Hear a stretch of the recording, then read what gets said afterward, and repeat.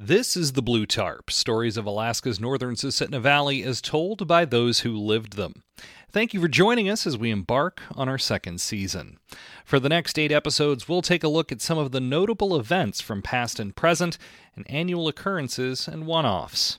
We're starting off with the liveliest weekend during the darkest time of year. Whether you're an old-timer or a newcomer, there's room under the Blue Tarp for everyone.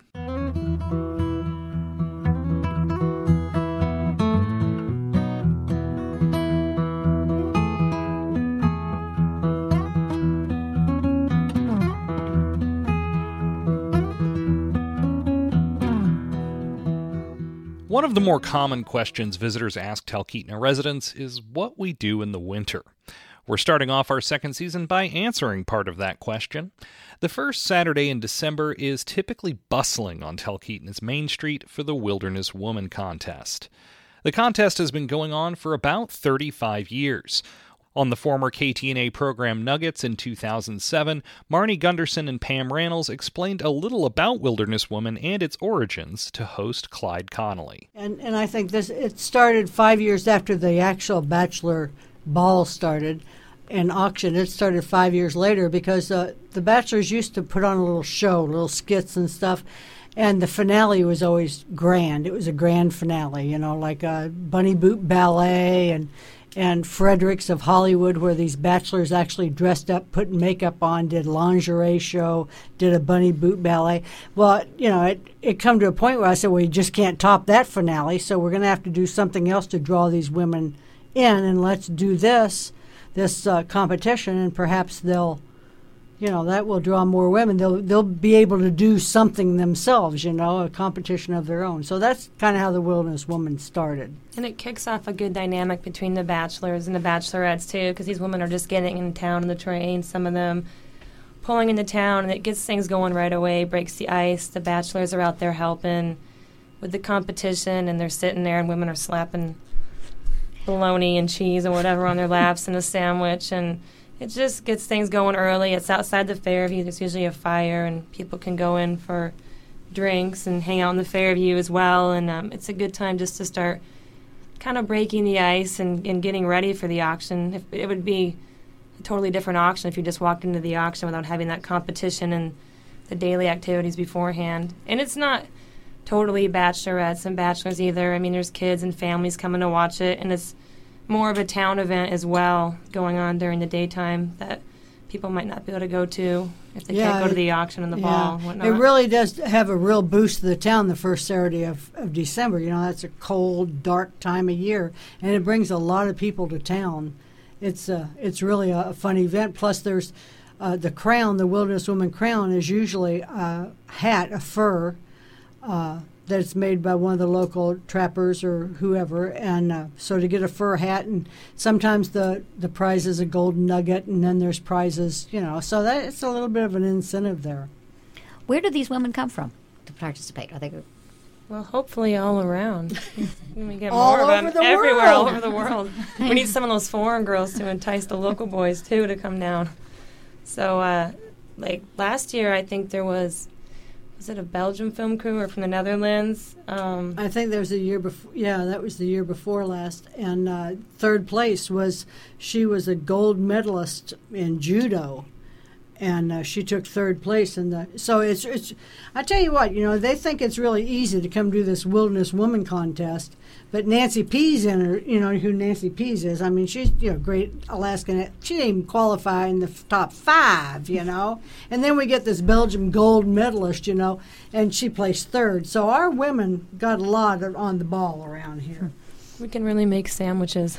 Make a good cheese sandwich. Over the years, the contest has grown and evolved. One thing that has remained constant, however, is attempting to capture the feel of tasks required to live off-grid in the Susitna Valley. The contest starts off with all the competitors racing to carry 2 5-gallon buckets of water down Main Street. Some years they're required to wear certain footwear, some years they can wear whatever they brought with them. Margaret Maxner, then Margaret Denkewalter, competed in the mid to late 2000s.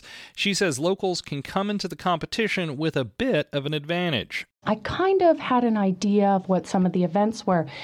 And I remember thinking to myself that I had some very distinct advantages over the other competitors. The first was, at that time in 2007, you had to wear bunny boots for the competition. And I came in my own bunny boots because my mother used to buy them for us from that box truck in Meadow Lakes, which I haven't seen in a long time, but that was a thing. You went to the box truck in Meadow Lakes and you bought bunny boots. So I had my own bunny boots. That was advantage number one. And advantage number two was I looked around at sort of what these events were, and I remember thinking to myself, oh, these are chores. These are just chores. We grew up without running water. We had a dog team. So carrying 2 5-gallon buckets of water without spilling any on myself was, that was something that I was quite good at already. So that was my advantages over the competition at that time. And the third advantage I remember was that I was at that time very good at opening a can of beer, which is one of the things you have to do. Before we continue, I should clarify an important topic: bunny boots. Despite the name, these are footwear for humans. They were developed for the U.S. military for Arctic deployments and keep feet warm down to minus 65 degrees Fahrenheit. The trade-off is that they're bulky, heavy, and don't have the greatest traction. They're also not exactly a fashion statement, but that tends to be less important. Being accustomed to wearing the boots could indeed provide a significant advantage in years when they're required. One local competitor who remembers the water hauling event well is Shu Solaski. Back in 1988, Shu was living a true wilderness life and decided to try her hand at the contest. Still had my dog team out at the cabin, but I mushed into Talkeetna for what was the Wilderness Woman contest, and I thought, well, I'll try that. I got bunny boots. I got a snow machine suit. I carry 5-gallon buckets full of stuff everywhere. While Shu had the skills needed to be a wilderness woman in real life, an oversight during the competition kept her from competing for the crown. They had us go one at a time, and we'd start in front of the Fairview. I don't think we started in our bunny boots and snow machine suits. I think we had to, they'd shoot the gun. We'd have to get into our bunny boots, get into our snow machine suit, grab 2 empty 5-gallon buckets in front of the Fairview, run lickety-split down Main Street to the far end. What was even down there back then? Oh, the Bucket of Blood. That's where it was, the Bucket of Blood cabin. At the end of Main Street. We stopped there, and somehow we had to fill up our buckets with water. And I don't recall whether they just had a huge tub and we filled them up, or I don't remember how we did that. However, I was so excited because I was really making time. I just, got my boots on, got my snow machine suit on, got the buckets, and I ran all the way down there. So excited, yeah, Shu, that's great, yeah, go. I just turned around and I ran all the way back, lickety-split, really fast too. And when I got back, they went, DQ. I forgot to fill up my buckets with water in front of the bucket of blood. I was so excited that, just kind of wrapped up in the moment. So I got disqualified before I really even got going there. So that's my Wilderness Woman thing. But I kept thinking, oh, man, too bad they didn't have a poop scooping event, because I had been training. I had been poop and scoop for 7 or 8 years by then, and I was really good at it. So I suggested that they add that to the event the following year, but I'm not sure that ever happened. Shu decided not to enter the contest in subsequent years, though kept living her real-life wilderness woman lifestyle. While hauling water buckets is only about one of a dozen total tasks, it takes the bulk of the afternoon, since as many as 50 women sometimes compete. Former local competitor Laura Wright says it significantly pares down the competition. The water haul is really about strength and speed, whereas the actual event does have some skill involved. Laura says there can be a little bit of luck involved, depending on when a competitor makes her run. As the water hauling progresses, people spill the water, and then that turns to ice, so the competitors after them are slipping and sliding. Since the 5 finalists are chosen from all the runs, a slippery surface could slow a racer down. While strength and speed are indeed very important components of an event that involves carrying almost 85 pounds of water, Margaret Maxner explains that there is some technique involved. She also agrees that going early can be better. You can't just let them hang straight. You have to flex your shoulders and bend your elbows so that the water jugs don't bump against your legs as you sort of like speed shuffle down Main Street. Right. And going early is helpful because then you aren't just racing down these like glaciers of ice water from people who have spilled their buckets running back. After all the runs are complete, the 5 women with the fastest times, including penalties for spilled water, move on to the finals. When we come back, we'll take a look at what other events determine who will take home the Wilderness Woman crown.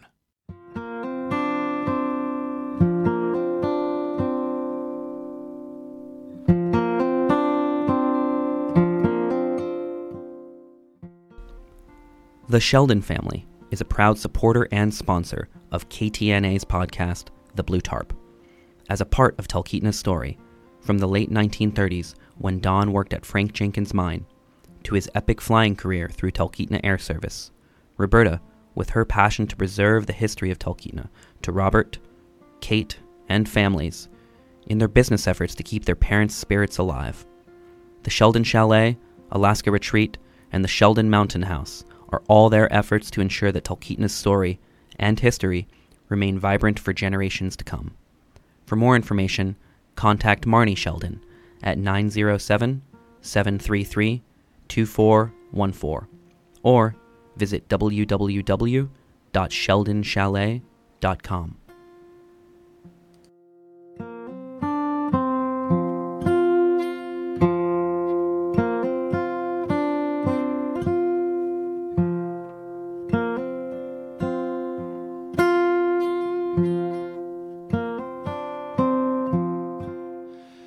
Welcome back.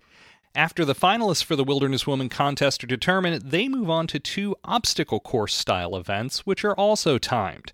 The competitor with the fastest combined time from all 3 rounds will go on to be that year's Wilderness Woman.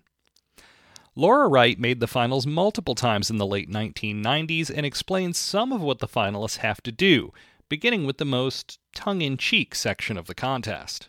Oh, how could I forget? You start off running across Main Street making the sandwich. It has to have meat, cheese, a condiment between 2 pieces of bread, and a beer, and then you deliver that to the bachelor who's sitting across the street in a lawn chair with a plastic bag on them, because you're going to throw that at them any way you can because time is of the essence. Then after you deliver that sandwich and beer, you run over to the fishing hole, and then they had these poles with long treble hooks on them, and then they had this pool set up on the ground, which was basically a bunch of styrofoam fish laying horizontally on the ground with a line delineating the end of the fishing hole, and you had to cast your line out there and hook that fish in the foam, and then however you could drag it past the line before you could go. You had to take that fish and put it in your backpack, that's right. Then run to the village park, put on snowshoes, and then you were given a pellet gun and you had to shoot 2 balloons on a board that represented ptarmigan. Then you ran around and you must have taken off your snowshoes, run up a ladder, rung a bell. You ran into the moose, so you had to shoot with your pellet gun. You still had to keep track of everything, the gun, the fish, the snowshoes. Now, go through a culvert, jump on the snow machine. It just went on and on. Anyway, I did okay on the sandwich making part. The fish, it was painful. It got painful to watch me trying to catch that fish. And I realized later, besides the fact that I don't know how to fish and I didn't know how to cast and my line got all tangled, the colder it is, the less that treble hook is going to go into the styrofoam. Now, in the interest of full disclosure, I should say that I've been part of the Talkeetna Bachelor Society for most of my time here, and that's included judging and announcing for a few Wilderness Woman contests. I can tell you a couple of things about Laura's story. First, being the bachelor in the lawn chair isn't as nice as it might sound. Sure, you get 5 bologna sandwiches and cheap cans of beer, but they typically come at you with a fair bit of velocity, meaning you get more frozen foam and mustard than anything else. It is outside in December, after all. Also, Laura is far from the only person to have trouble with the fishing event. Corinne Marzullo was a finalist 20 years later and also struggled to hook a styrofoam salmon. I think that's actually what killed me in that event was I couldn't catch the fish. It was really cold that year, and the fish just didn't want to stay on the hook. And that's why you came in second. Maybe, I don't know. Yeah. Corinne ended up getting second in that year's contest. These days, the fish and tackle are magnetized, so actually sinking a hook in rock-hard frozen foam isn't an issue anymore. When a local woman makes it through to the finals, she ends up with a fair bit of extra pressure since she's representing the locals. In 2008, for the program Nuggets, host Tina Dalkey took to the streets on the day of the contest to gauge the crowd.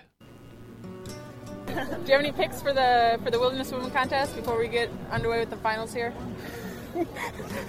Team Mullet. I don't know. Team Mullet.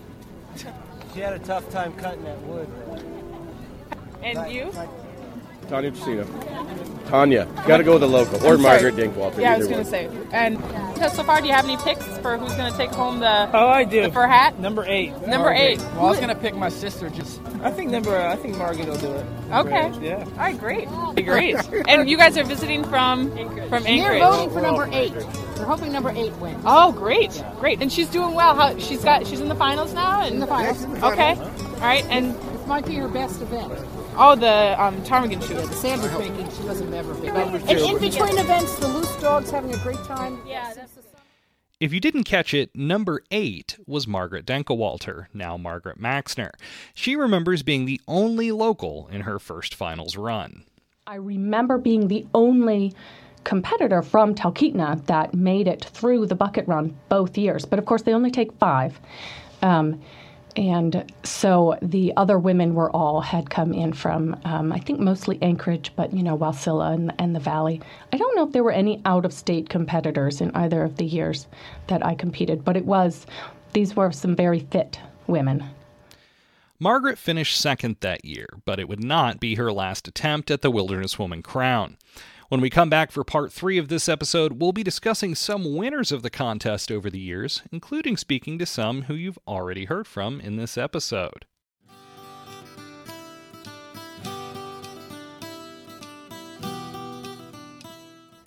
You are listening to KTNA's podcast, The Blue Tarp. Your business can be a part of sharing the history and culture of our community by becoming a sponsor. It's easy to do. Simply call 907-733-1700 or email supportktna@ktna.org. Information about sponsorships for this podcast can be found at ktna.org under the Blue Tarp.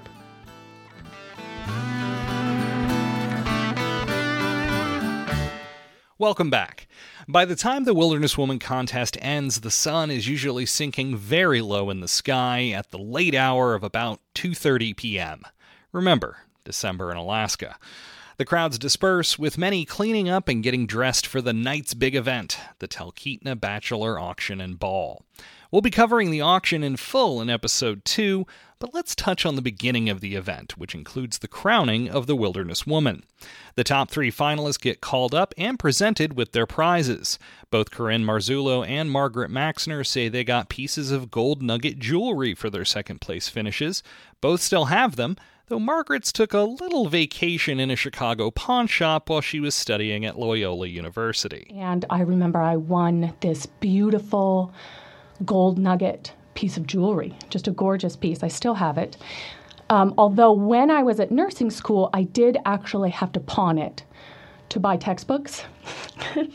But I remember convincing the guy there in, the north side of Chicago at the pawn shop to hold on to it for me for an extra 2 weeks because I had a loan coming in and I was definitely coming back for it. But I needed my textbooks today. So I did get it back, and I do still have it. While she wasn't successful in her first finals run, Corinne Marzullo came back and won it all later. I really had no idea that I was a potential winner at all until there was, it's Talkeetna, so rumors get around. But there was definitely a little bit of talk before I went to the Bachelor auction that maybe I had won. But that's all. I really had no idea. I really didn't think I won. And so they announced, tell me about what it was like at the auction. Oh, it's a little intimidating, actually. I know it is just talking to the guys, too, up there strutting their stuff and everything, and just being on the catwalk. But, yeah, you get pulled up on stage with all the bachelors up there in front of all the ladies, and so it was, yeah. and you were not totally surprised, but still... I was still fairly surprised, yes. After she's brought on stage, all 40 or so bachelors in that year's auction literally bow to the Wilderness Woman as she is presented with her crown. Unlike for some pageants and other competitions, the Wilderness Woman crown is rather practical, especially for someone who spends a lot of their time outside in the winter. I got a beautiful fox hat for hat. Mm-hmm. Oh, that's really nice. Yes, it's very nice. Mm-hmm. And very useful. Very useful, super warm, super soft. Yeah, I love it. Corinne isn't the only woman we've heard from who kept the Wilderness Woman title local. Margaret Maxner tells the story of how she took home the crown in part by excelling at a tricky event we've already discussed. I did really well at the catching of the fish. I remember I saved a lot of time with that. And the next thing that I did well at, right after I got to shoot Seal Talbot, who was wearing the moose costume, I got to shoot him with a paintball gun. And then you had to take these snowshoes off and climb up a ladder and ring a bell and then finish the race. And I remember instead of taking the snowshoes off, I just pulled my moon boots off and finished the competition in, knee-deep snow in my socks. So I'm sure that gained me maybe a second. And that was the year that I won, and I got 20,000 Alaska Airlines miles, which was a big deal then. I know you can't really get anywhere for that these days, but back then, that was a ticket somewhere. And then I also was given this beautiful fox fur crown, if you will, and this fox is from Curtis Bird, and then it was made by the very talented Amy Shipman, and so I do still have that as well, and I like to, wear that to special events like I did Rod Start and things like that. But that was the year I won. And then, like I said before, you have to be 18 and unmarried, and so by the time 2010 came around, I was married. So I have never had a chance to defend my crown, and hopefully never will, I guess. Back when getting donated air miles was easier, plane tickets were a common prize for the winner, going all the way back to the beginning of the contest. Deb Vaughn was there for the early Wilderness Woman races and says locals used to dominate. It was mostly local women. Barbara Mercer, Mary Palmer. I think Mary won that first year. And in those days, she got a trip to Europe. And Barbara was a runner-up, so Mary took Barbara with her on the trip. After the crowning of the Wilderness Woman, the Bachelor auction begins in earnest, and there are plenty of stories about that, but we'll be saving them for episode 2. Thank you for joining us for this episode of The Blue Tarp as we kick off our second season. If you haven't listened to Season 1, you can catch up wherever you get your podcasts or at ktna.org. If you found this show as a podcast, please consider sharing it and leaving a review on the app where you found us. The Blue Tarp is a production of Talkeetna Community Radio, Inc. and KTNA Talkeetna.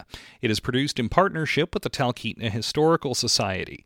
Our sponsors for Season 2 are Sheldon Chalet and Pam and Roger Robinson. Sponsorship opportunities for this season are still available. If you're interested in sponsoring the show, you can email supportktna@ktna.org. The Blue Tarp is also made possible in part by funds from the Corporation for Public Broadcasting. Elliot Hunker voiced our sponsor messages. Our interviewers for this episode were Holly Stinson and Cece Schoenberger. Archive tape was recorded by Clyde Connolly and Tina Dahlke. The Blue Tarp theme was written and performed by Larry Zarella. Other music included in Blue Tarp episodes was written and performed by Doug Geating, Larry Zarella, Deb Wessler, and Steve Durr. We would also like to give a special thanks to the members of the Blue Tarp's editorial board. This episode was written, narrated, and produced by Philip Manning. You can find out more about the Blue Tarp, including how to support the show, at ktna.org. Thank you for listening, and we'll see you as we dive further into Season 2.